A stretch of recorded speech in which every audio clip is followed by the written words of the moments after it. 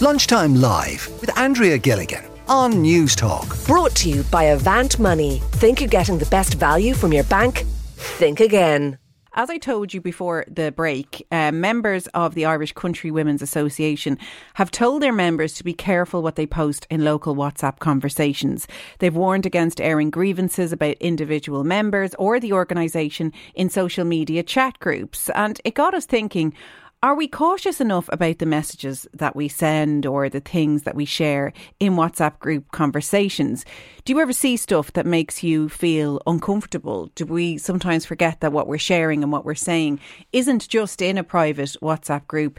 It's actually public and could be used against us in certain situations. You can text 53106 at a cost of 30 cents or email lunchtimelive@newstalk.com. And I would like to hear your deadly WhatsApp group names, because I think the Irish are second to none with their turn of phrase and the bit of humour that's involved. So do send in your clever WhatsApp group names. And I have Martina on the line in Dublin. Hello, Martina. Hello, Claire. How are you? I'm good. Thanks for joining me here on Lunchtime Live on News Talk. What do you feel about your WhatsApp group messages? Well, I'm actually not in any WhatsApp group messages, and I'm not in any Facebook groups or anything like that, because I just find them intrusive and annoying. I do understand that people get into groups, like sisters, or, sharing recipes and sharing ideas about stuff, about, doing up the house and stuff like this, or about their children, and that's great. But for me, they just don't work for me. I just would be totally allergic to them. Only last week, I actually did. You're right in saying you really do have to be careful about what you say in any type of message, whether it's any type of group or even your email, anything at all, even an ordinary text message. All the data is collected. Anything that you say can be retrieved down the line, So you really do have to be very, very careful. But I work in a corporate situation where people are adding me to groups where I haven't even given permission to add me to a group. I might get a message to say, I added you to the group because Jane Doe has had a baby and we're making a collection for the baby, or John Doe is getting married, so we're making a collection for him. Like, the platforms don't send you a message saying, Mary added you to the group. Would you like to be added to the group? Yes or no? You're just added to the group. Yeah, I agree with you, Martina. Wrong. I mean, sometimes your head would be absolutely spinning. I think certainly post-lockdowns, it's very hard to get your head back in the game. There's WhatsApp groups for parents, for schools, for work, for friends. There's just so much to think about at any one time. How did you pull up this drawbridge, Martina? Like, if you're going to meet your friends for Christmas dinner over the few weeks, isn't it handier to have one place where I'm not around on the 9th? Well, what about the 10th? Do you now individually ring each friend to make an arrangement? Old school. I would rather do that. I don't even want to take the time to sit down, type. It takes 2 seconds to make the phone call. That's why we all have handsets. Everyone is too reliable now on, sending a text, sending a message. Tell one person you're going to be late or you're held up or something like that. There's no need for this. This group thing is very, very intrusive. I'll tell you one little story, Claire, very quick little story. Go on. I work with a colleague of mine. She's a very, very good friend, very good colleague of mine, and she's only like 22 years of age. And she was walking around one day, and I said to her, "What's wrong with you?" I said, "You look very sad. What's wrong today?" And she said, "Oh, they left me out of the group." I said, "Who left you out of the group?" She said, "Oh, so-and-so, so-and-so, and so-and-so, so-and-so. We used to be a group of 5. They've started a new group. I'm not in it, and I don't understand why." And she was on the point of tears over the same group. I couldn't sleep last night because, there's a new group and I'm just not part of it now. And I said, "Well, is that said person here today?" And she said, "Yes." I said, "Well, go up and ask her. Look, listen, I just noticed you made a new group. Did you forget about me? Or did you make a mistake? Or is this new group to do with something else?" This girl was, so upset. She couldn't sleep because she was left out of the group. And what was the story? Did she tackle it head on? Was it a mistake, or was she left out deliberately? She went up and she went up to the other young girl and she said, "Listen, I just noticed that I'm not you have a new group. I'm not in the group, and did I say or do anything to offend any of you? Is there something wrong?" And the other one said, "Oh, I didn't make up this new group. Jane Doe made up that group. You're going to have to ask her." So sometimes you're right, they can do more harm than good. People will always be left out one way or another, and rightly or wrongly, and maybe sometimes this compounds it. Martina, I salute your strength of character and spirit, that you've just taken yourself out of all of that. A part of me feels you're dead right, but I think the horse is bolted. Thank you so much for coming on. And one of the things I always worry about is, young people sharing things on their WhatsApp groups of someone they've kissed over the weekend or something that's gone on, and, that sort of stuff getting shared. And I think we're reaching a time now where we have to call that kind of action out. So if something that's racist is said, if something that's, just not right, you need to say, I don't think we can say this kind of thing, because when you're in it, you're involved. And I think that's what we're talking about here, among other things. Amanda is on the line in Limerick. Amanda, you're a moderator of your neighbourhood WhatsApp group. I wouldn't say that's an easy task. Thanks for coming on to Lunchtime Live today.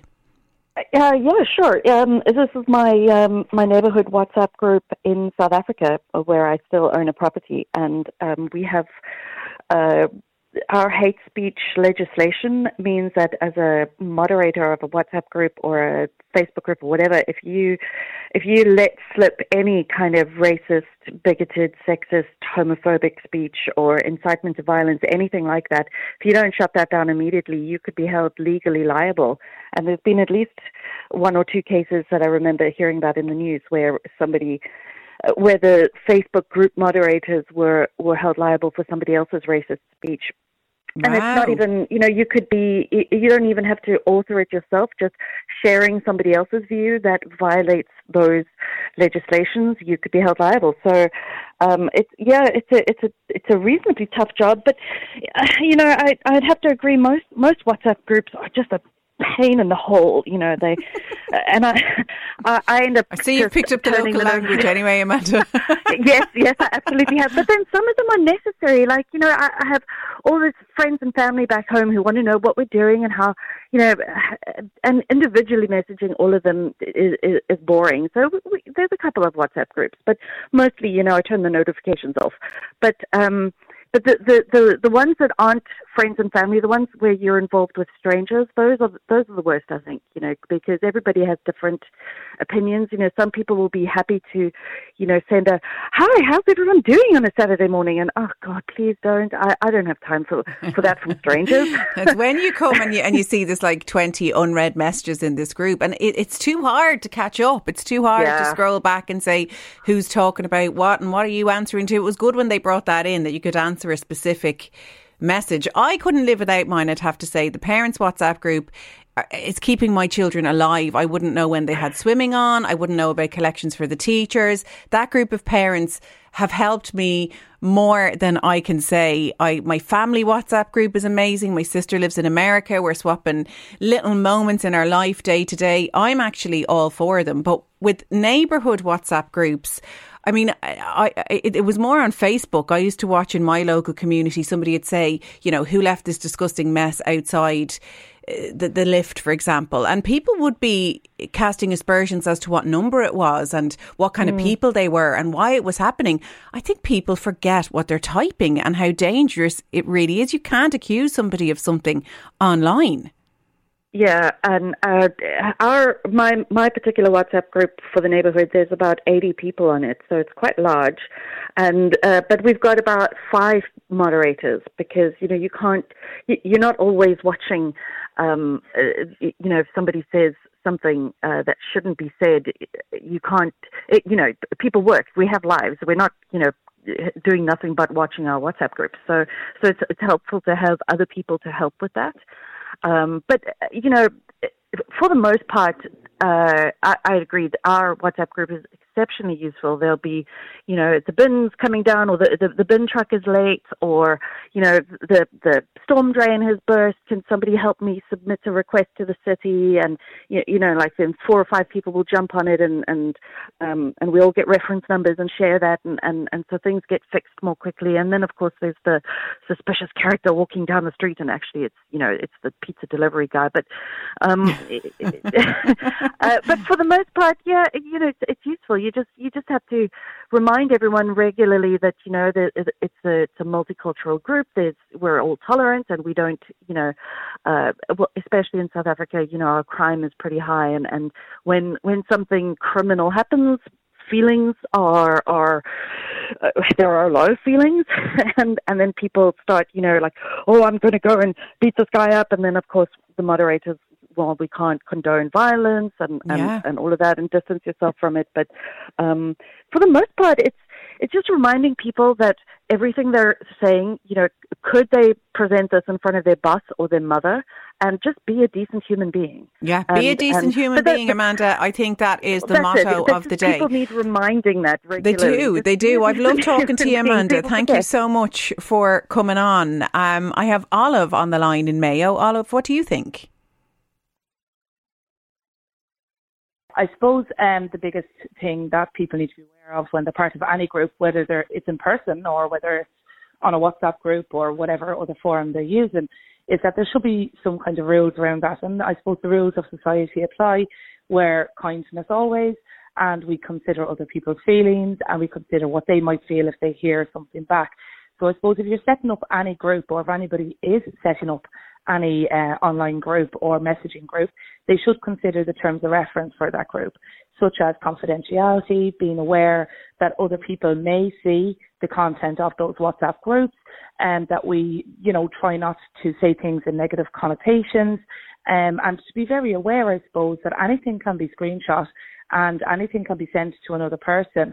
So I suppose it's all about awareness, I would say. I wouldn't say, you can't have groups, but it is about awareness, and it's also about some rules around that group, that you don't condone certain things. You don't condone, anybody bullying or saying things inappropriately about other people that are within the group or outside of the group.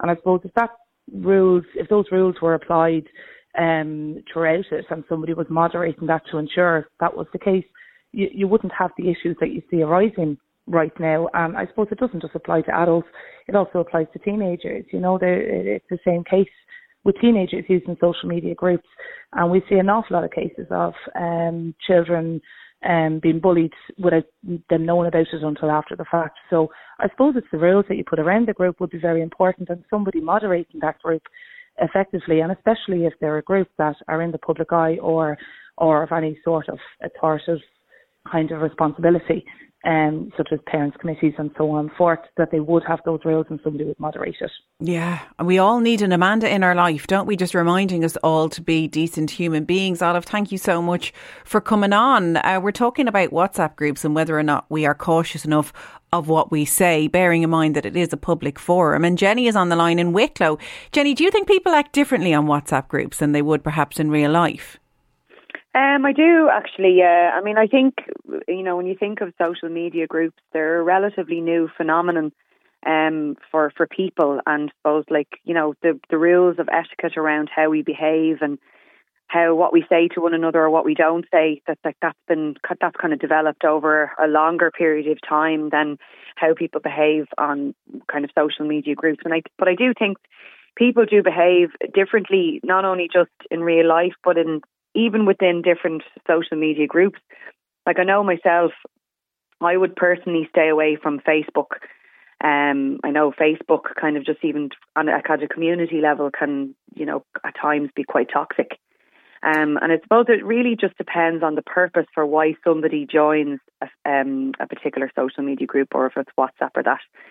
Yeah, my mind gets blown by the likes of the kind of forums. Is it Tattle Life or Tattletale, where people literally go on to rip someone apart, be it an influencer or a well-known person. And, I remember seeing somebody that I followed, and she became popular online because she spoke about having like a form of alopecia and all her hair falling out. And she shared her story of kind of looking at all areas of her life and growing her hair back and training in that area. But obviously she used to share, like if she was going out at the weekend, and bits and pieces about her kids and family.